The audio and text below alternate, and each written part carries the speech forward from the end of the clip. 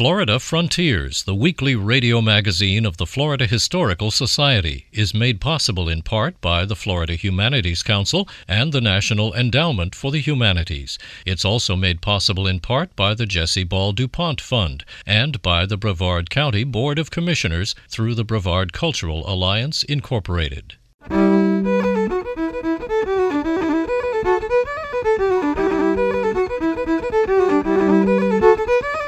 This is Florida Frontiers, the weekly radio magazine of the Florida Historical Society, on the web at myfloridahistory.org. I'm Ben Brotmarkle, and coming up on this week's program, now that the Marco Island Historical Museum is open, one of the most significant Native American artifacts created here may be returning home. You know, this is a part of Florida's prehistoric heritage, and I think if they have safe and accurate housing for it, that it belongs here in Florida, where Floridians can come and learn about Florida's past. We'll remember old country grocery stores in Indian River County and look at how history has affected the lives of the children of Cuban immigrants. There were a lot of members of our family and of our extended friends and everything who, you know, every year for New Year's, you'd say Happy New Year, and then El año que venga en Cuba, which means next year in Cuba. That and more ahead on Florida Frontiers.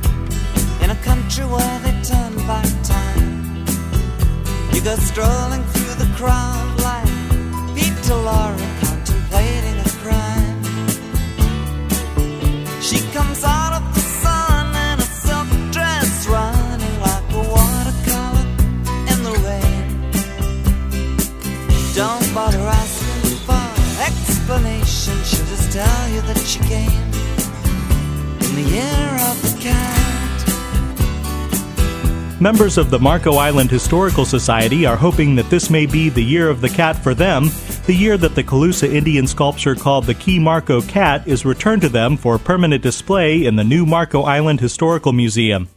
Visitors to the brand new facility encounter an outdoor replica of a Calusa Indian village before setting foot in the museum. Craig Woodward is director of the Marco Island Historical Society, served on the construction committee for the new museum, and is currently chairman of the exhibit committee. We knew we wanted to have some kind of a shock, kind of an eye appeal from the road. We didn't want it to look sort of like a government-type building, and we wanted people to go, wow, what's that, and want to see it. So when you drive down the road, you look over and you see a shell mound that's been built.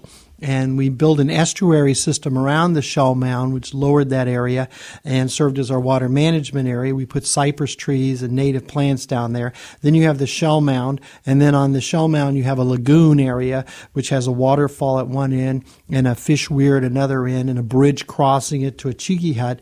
And then you have this white shell throughout, and then you have the buildings. And the buildings are literally, there are 3 buildings to look sort of like a village.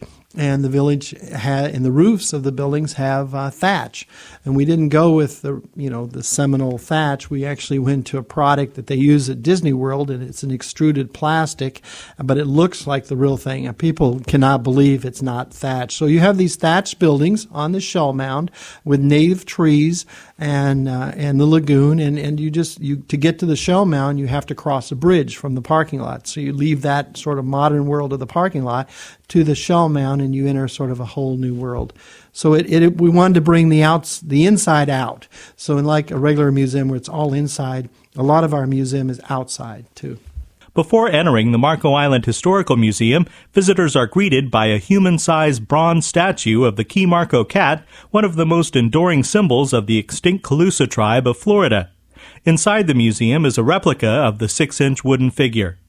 Woodward hopes that the original Key Marco cat, which is currently stored in a Smithsonian Institution warehouse, will be returned to Marco Island, where it was created. The Key Marco cat is at the Smithsonian, And it is it has been to Carr County twice. It came to Carr County. It was at Naples on display as a visiting item, and then it came to Marco Island. And when it was at Marco, there was, I think, 18,000 people came to see it. So there's a huge amount of interest in having it here. We have a vault that's built, that's waterproof. It has 4-hour rated glass windows. It's basically a poured cement building inside of the museum that's housed for that purpose, and we hope to get it. But we're a ways. We have to become an accredited museum. We have to get all of our other displays and stuff up, and because we're obviously new. Spanish explorer Juan Ponce de Leon landed on the east coast of Florida in 1513 and was so enamored with what he saw that he named it La Florida, the land of flowers. When Ponce de Leon sailed to southwest Florida in 1521, he was attacked by the Calusa and he died from the wounds they inflicted. Within about 2 centuries, the Calusa were extinct, having died of diseases brought by the Europeans, been captured as slaves, or been absorbed into the Seminole tribe when they arrived in Florida in the 1700s. A large portion of the new Marco Island Historical Museum is dedicated to remembering the Calusa. Because Marco was a key part of the Calusa empire, and most of the wooden items that were found about the Calusa, including the famous Key Marco cat and many wooden masts, a lot of netting and things that in other parts of the southwest Florida have deteriorated, were found in Old Marco in what was then Key Marco. And those items were excavated in 1896, and then a lot of those items, 2,000 items, left Marco and have never returned.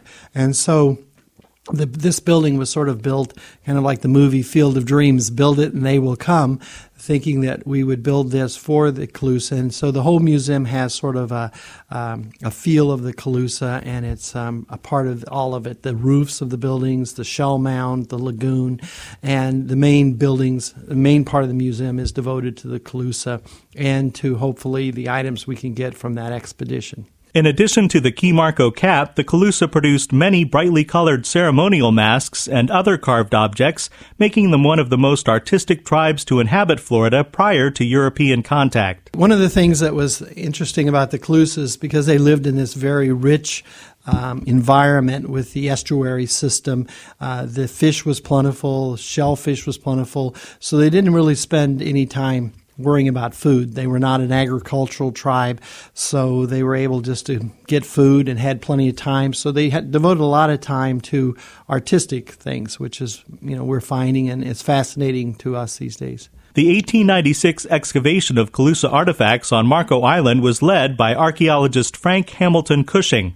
Rachel Wentz is Regional Director of the Florida Public Archaeology Network. The site is significant for several reasons. First of all, it was one of the first kind of large-scale organized archaeological endeavors in the state. This is when archaeology was first blossoming in the state.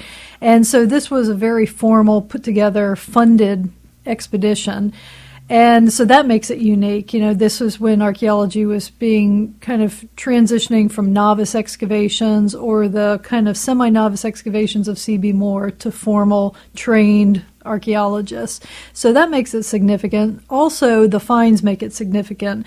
It turns out that the site that they were excavating had become saturated. It was in kind of a marshy area. In fact, there's some wonderful descriptions of their working conditions where they were mired down in the muck and the mosquitoes and the flies and, these horrible conditions that they worked under. But when they were digging through the muck, they started coming up with all of these beautifully preserved wooden artifacts, and it was this muck that preserved those artifacts, and it made it possible for these beautifully wooden carved objects to be preserved for quite a long time. In fact, I think the dating of the site spans from about 300 AD up until 1500 AD, some of the various radiocarbon dates. And of course, the kneeling cat or feline is one of the most famous objects that was recovered. Some of the Calusa objects uncovered on Marco Island are displayed at the British Museum in London, the University Museum of Philadelphia, and the Florida Museum of Natural History in Gainesville. As Dr. Wentz explains, many of the artifacts uncovered in 1896 quickly deteriorated when moved from the protective muck into the hot Florida sun. They didn't have the techniques that we now have in conservation of objects, and they didn't have the understanding that when you remove something from a wet site in particular, you have to maintain that moisture. Once it dries out, a lot of times it will just crumble and disintegrate.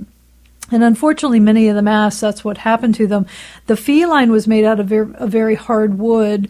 The one good aspect of the expedition was the artist that they had along with them, Sawyer. And when these objects came out of the ground, Sawyer painted depictions of them. So we do still have artist renderings of these colorful masks believed to be Calusa. And but it was the feline was one of the few objects that actually was able to be maintained and is still maintained. Maintaining and preserving the Calusa culture is a primary focal point of the new Marco Island Historical Museum, but it's not the only one. While permanent exhibits are still being created for the new space, eventually visitors will walk from the Calusa displays into a room dedicated to pioneer culture. Craig Woodward. They'll go through a full Calusa village, which we hope will give them more of an immersive feel like they're actually in there. And we're having form casts made to have life-size people that look, like the Calusa. So that should be very stunning. And then they will leave there and go into the next room, which is the Pioneer Room, which started on Marco about 1870, and with the clam digging and a lot of a pineapple. There was a huge pineapple boom, and we had a lot of pineapple. We had a railroad to Marco to get a lot of these products taken off the island. So we have that whole era, including the Barfields, who helped create Collier County, and that's the next room. In another room of the Marco Island Historical Museum, the period of development from the 1960s to the present will be explored. Deltona Corporation was invited by the Collier family, who owned most of Marco, to come and develop Marco Island. They were the Mackle brothers from Miami, who were one of the largest builders in Florida. And so they had a master plan for Marco. And so the last room would be devoted to the master plan and the environmental problems that they ran into in the early 70s as the environmental movement got stronger and mangroves and the ecology issues became paramount. They ran into development issues, which went all the way to the U.S. Supreme Court in litigation. And so that whole story would be told in that room. Although many of the permanent exhibitions of the Marco Island Historical Museum are still being created, they recently held their grand opening with local dignitaries, children's activities, hamburgers and hot dogs, and live music by J. Robert Hoteling. Oh, I remember the flowing river, far and wide as the eye can see, and rolling waves, sawgrass flower, ancient stand of cypress trees. While the future exhibits of the Marco Island Historical Museum will provide a more complete overview of the local history of Southwest Florida, there are currently traveling exhibitions on display, including the photography of Clyde Butcher. Craig Woodward. The exhibits actually were about 90% done with the Calusa room as far as the actual going into what really literally architectural drawings of the cases and what's going to be in the cases, and that'll start construction as soon as we sign off on that, probably in the next month, and then they'll start working on that. We should start to see some product by the end of the year.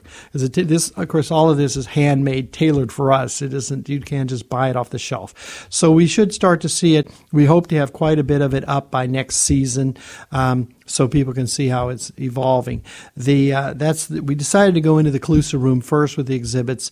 That's about $700,000 worth of money in that room.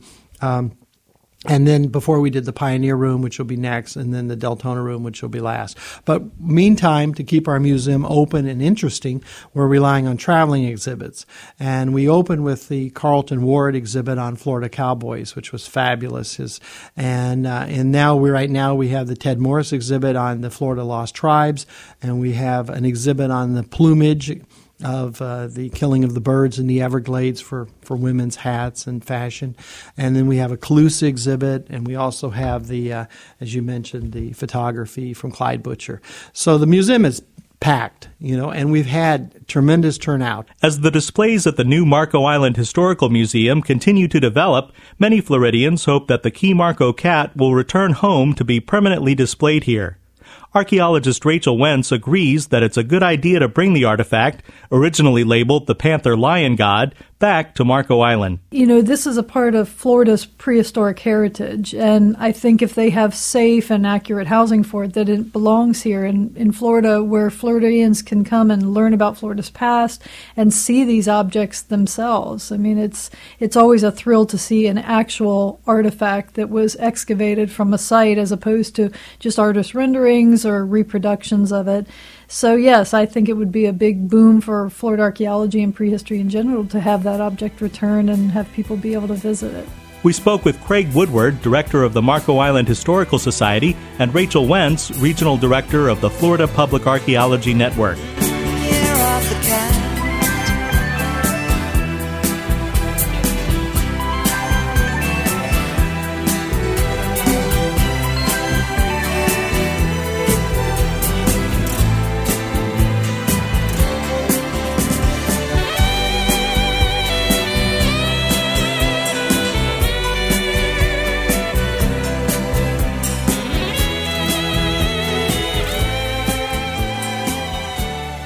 This is Florida Frontiers, the weekly radio magazine of the Florida Historical Society. I'm Ben Brotmarkle.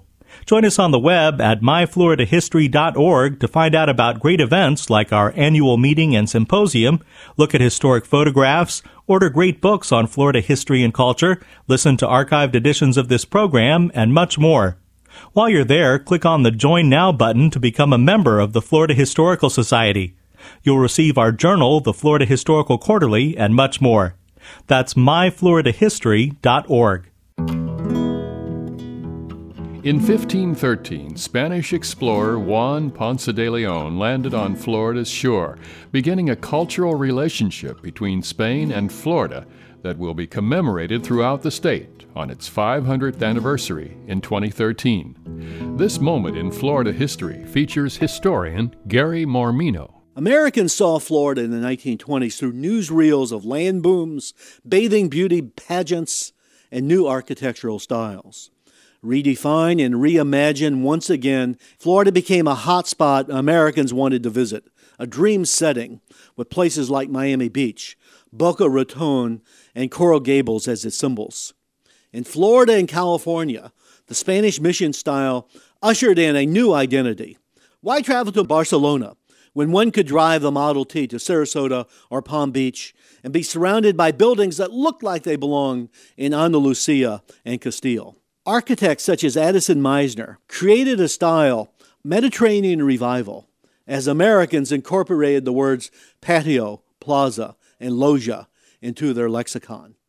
Along the shores of Key Biscayne, the fabulously wealthy Charles Deering wished to recreate palaces he had admired in Italy and Spain. Christened in 1916, his 40-room fantasy, Villa Vizcaya, borrowed architectural inspiration as well as purchases of tapestries, paintings, and pottery from Spain. University of South Florida historian Gary Mormino. This moment in Florida history was created and produced by the Florida Humanities Council with funds from the Florida Department of State Division of Cultural Affairs, commemorating 500 years of Spanish history and culture in Florida. This is Florida Frontiers, the weekly radio magazine of the Florida Historical Society.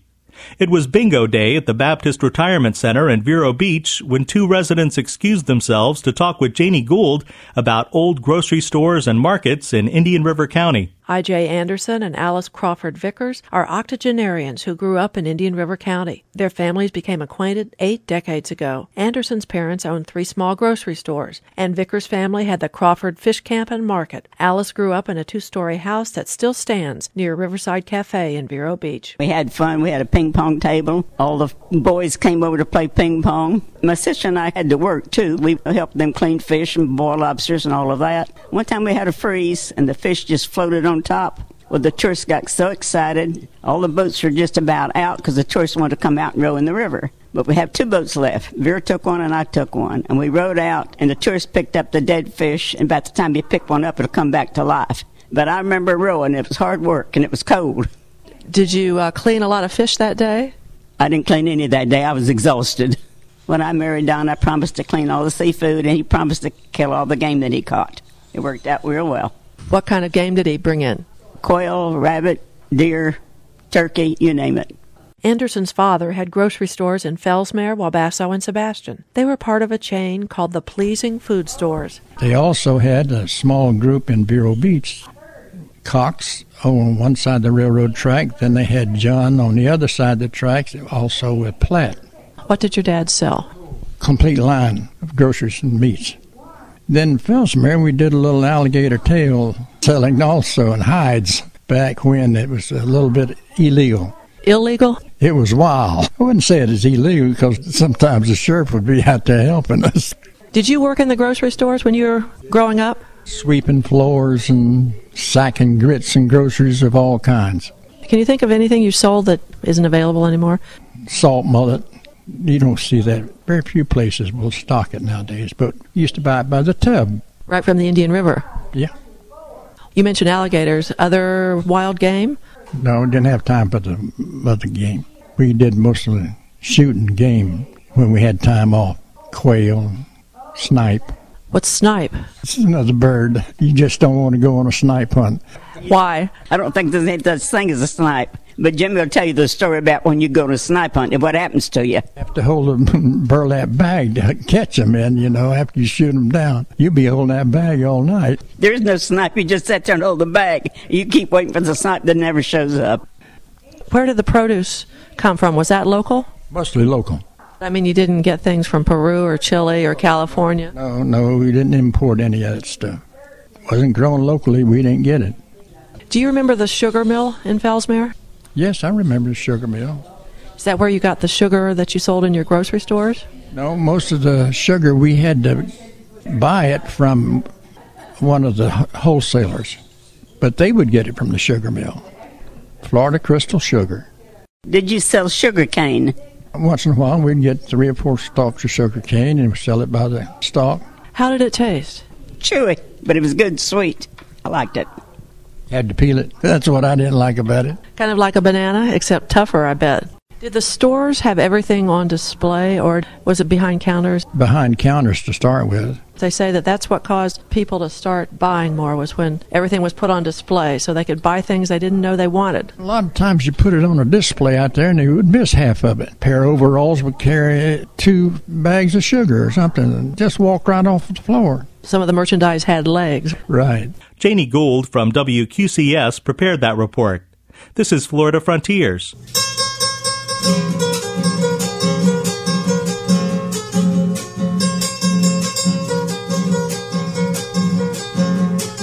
The children of Cuban immigrants to Florida are in many ways both Cuban and American. Bill Dudley has this look at Floridians who are sometimes described as living on the hyphen. There were a lot of members of our family and of our extended friends and everything who, every year for New Year's, you'd say Happy New Year, and then El año que venga en Cuba, which means next year in Cuba. Prize-winning novelist Caridad Ferrer grew up in Miami with Cuban parents who had emigrated in the late 1950s at the start of the Revolution. Myra Mendible, professor of cultural studies at Florida Gulf Coast University, was 5 years old when she left Cuba with her parents. She remembers her mother proudly showing her the deeds to properties left behind. She kept everything in a little metal box, which I still have, and, she would pull it out as this was her little treasure that she had for me. That was what she could leave for her children, and she would always emphasize that, look, this is where I keep our titles, when Fidel dies and you can go back, you can reclaim this that we left behind. Although the girls lived in different parts of Miami, each discovered, as did many children of exiles, that they were different from the Americans around them and on the TV screen. First of all, I didn't look like the people on television.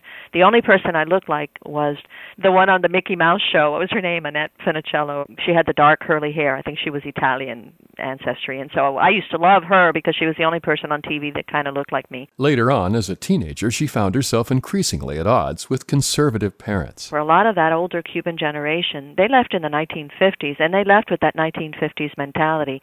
That's when I was becoming aware that I didn't fit in to my parents' world and what they wanted. They wanted me to have chaperones when I went out, and I I said, absolutely not. I will never go out. I'll become a nun. That scared them enough that they let me double date. Both women say their lives have been shaped by the struggle to define themselves as both American and Cuban. It's what some have begun calling life on the hyphen, an expression taken from the title of a 1994 book by exile poet and author Perez Fermat. I know from being a kid growing up straddling two cultures. I know what it's like to feel like a fish out of water amongst my parents' relatives who say, oh, you speak Spanish with a funny accent, which I do. I actually speak Spanish with an American accent. But I also know from being the fish out of water in American culture, too. From being the kid who, instead of having meatloaf and mashed potatoes at home, had picadillo and arroz blanco and frijoles negro. Foods that when my friends came over, they were like, what's that? It's just what I eat, garlic is a food group in Cuban culture. I'm sorry. In fact, when I was a child, my two best friends who lived across the street, American girls, her mom wouldn't let them eat dinner at my house when I would invite them to eat dinner because she said that we didn't eat healthy foods, that we didn't eat vegetables. And so we took to lying about what we would be eating. We would say, no, please let her stay. We're having arroz con pollo with broccoli. But for Myra Mendible, growing up in an exile community also meant being around people whose longing, resentment, and sense of loss colored her own feelings that surfaced when she went to Havana for an academic conference in 1996. There was a little outdoor restaurant, and I sat there, and a man was playing the guitar, and I was looking out at the water, and suddenly I just started to weep. I couldn't stop crying. I cried for my parents, for their loss. What am I doing here? Who am I? Where do I belong? Is this my home? I felt a sense of connection to the place, but yet I knew that I was different, that I was not the same person I would have been had I lived there all these years, and so I couldn't undo that. She also says studying the history of her people has allowed her to gain a sense of perspective on the stories, the politics, and the rhetoric of a childhood spent among Miami's exile population. Putting everything into a historical context allowed me to see that no, it wasn't the idyllic paradise that my father wanted me to believe, but at the same time, it wasn't just this banana republic, with no history other than dictators. In the end, reconciling herself to being both Cuban and American has helped Mendible reflect on the idea of identity. She believes that identifying oneself is something that happens over time by an ongoing process of association and choice. I think that having both helps me to recognize the fluidity of identity, the randomness in some cases, the contingency of it, and the aspects of it that we choose. We choose to hold on to certain values that we identify with certain aspects of our culture, and we choose to discard others. And I think that that's a healthy aspect of identity. I'm Bill Dudley. With funding from the Florida Department of State Division of Cultural Affairs, this report was produced by the Florida Humanities Council. You've been listening to Florida Frontiers, the weekly radio magazine of the Florida Historical Society. Please join us right here again next week, and until then, visit us on the web at myfloridahistory.org, join us on Facebook at Florida Historical Society, and follow us on Twitter at myflhistory. Have a great week. I'm Ben Brotemarkle.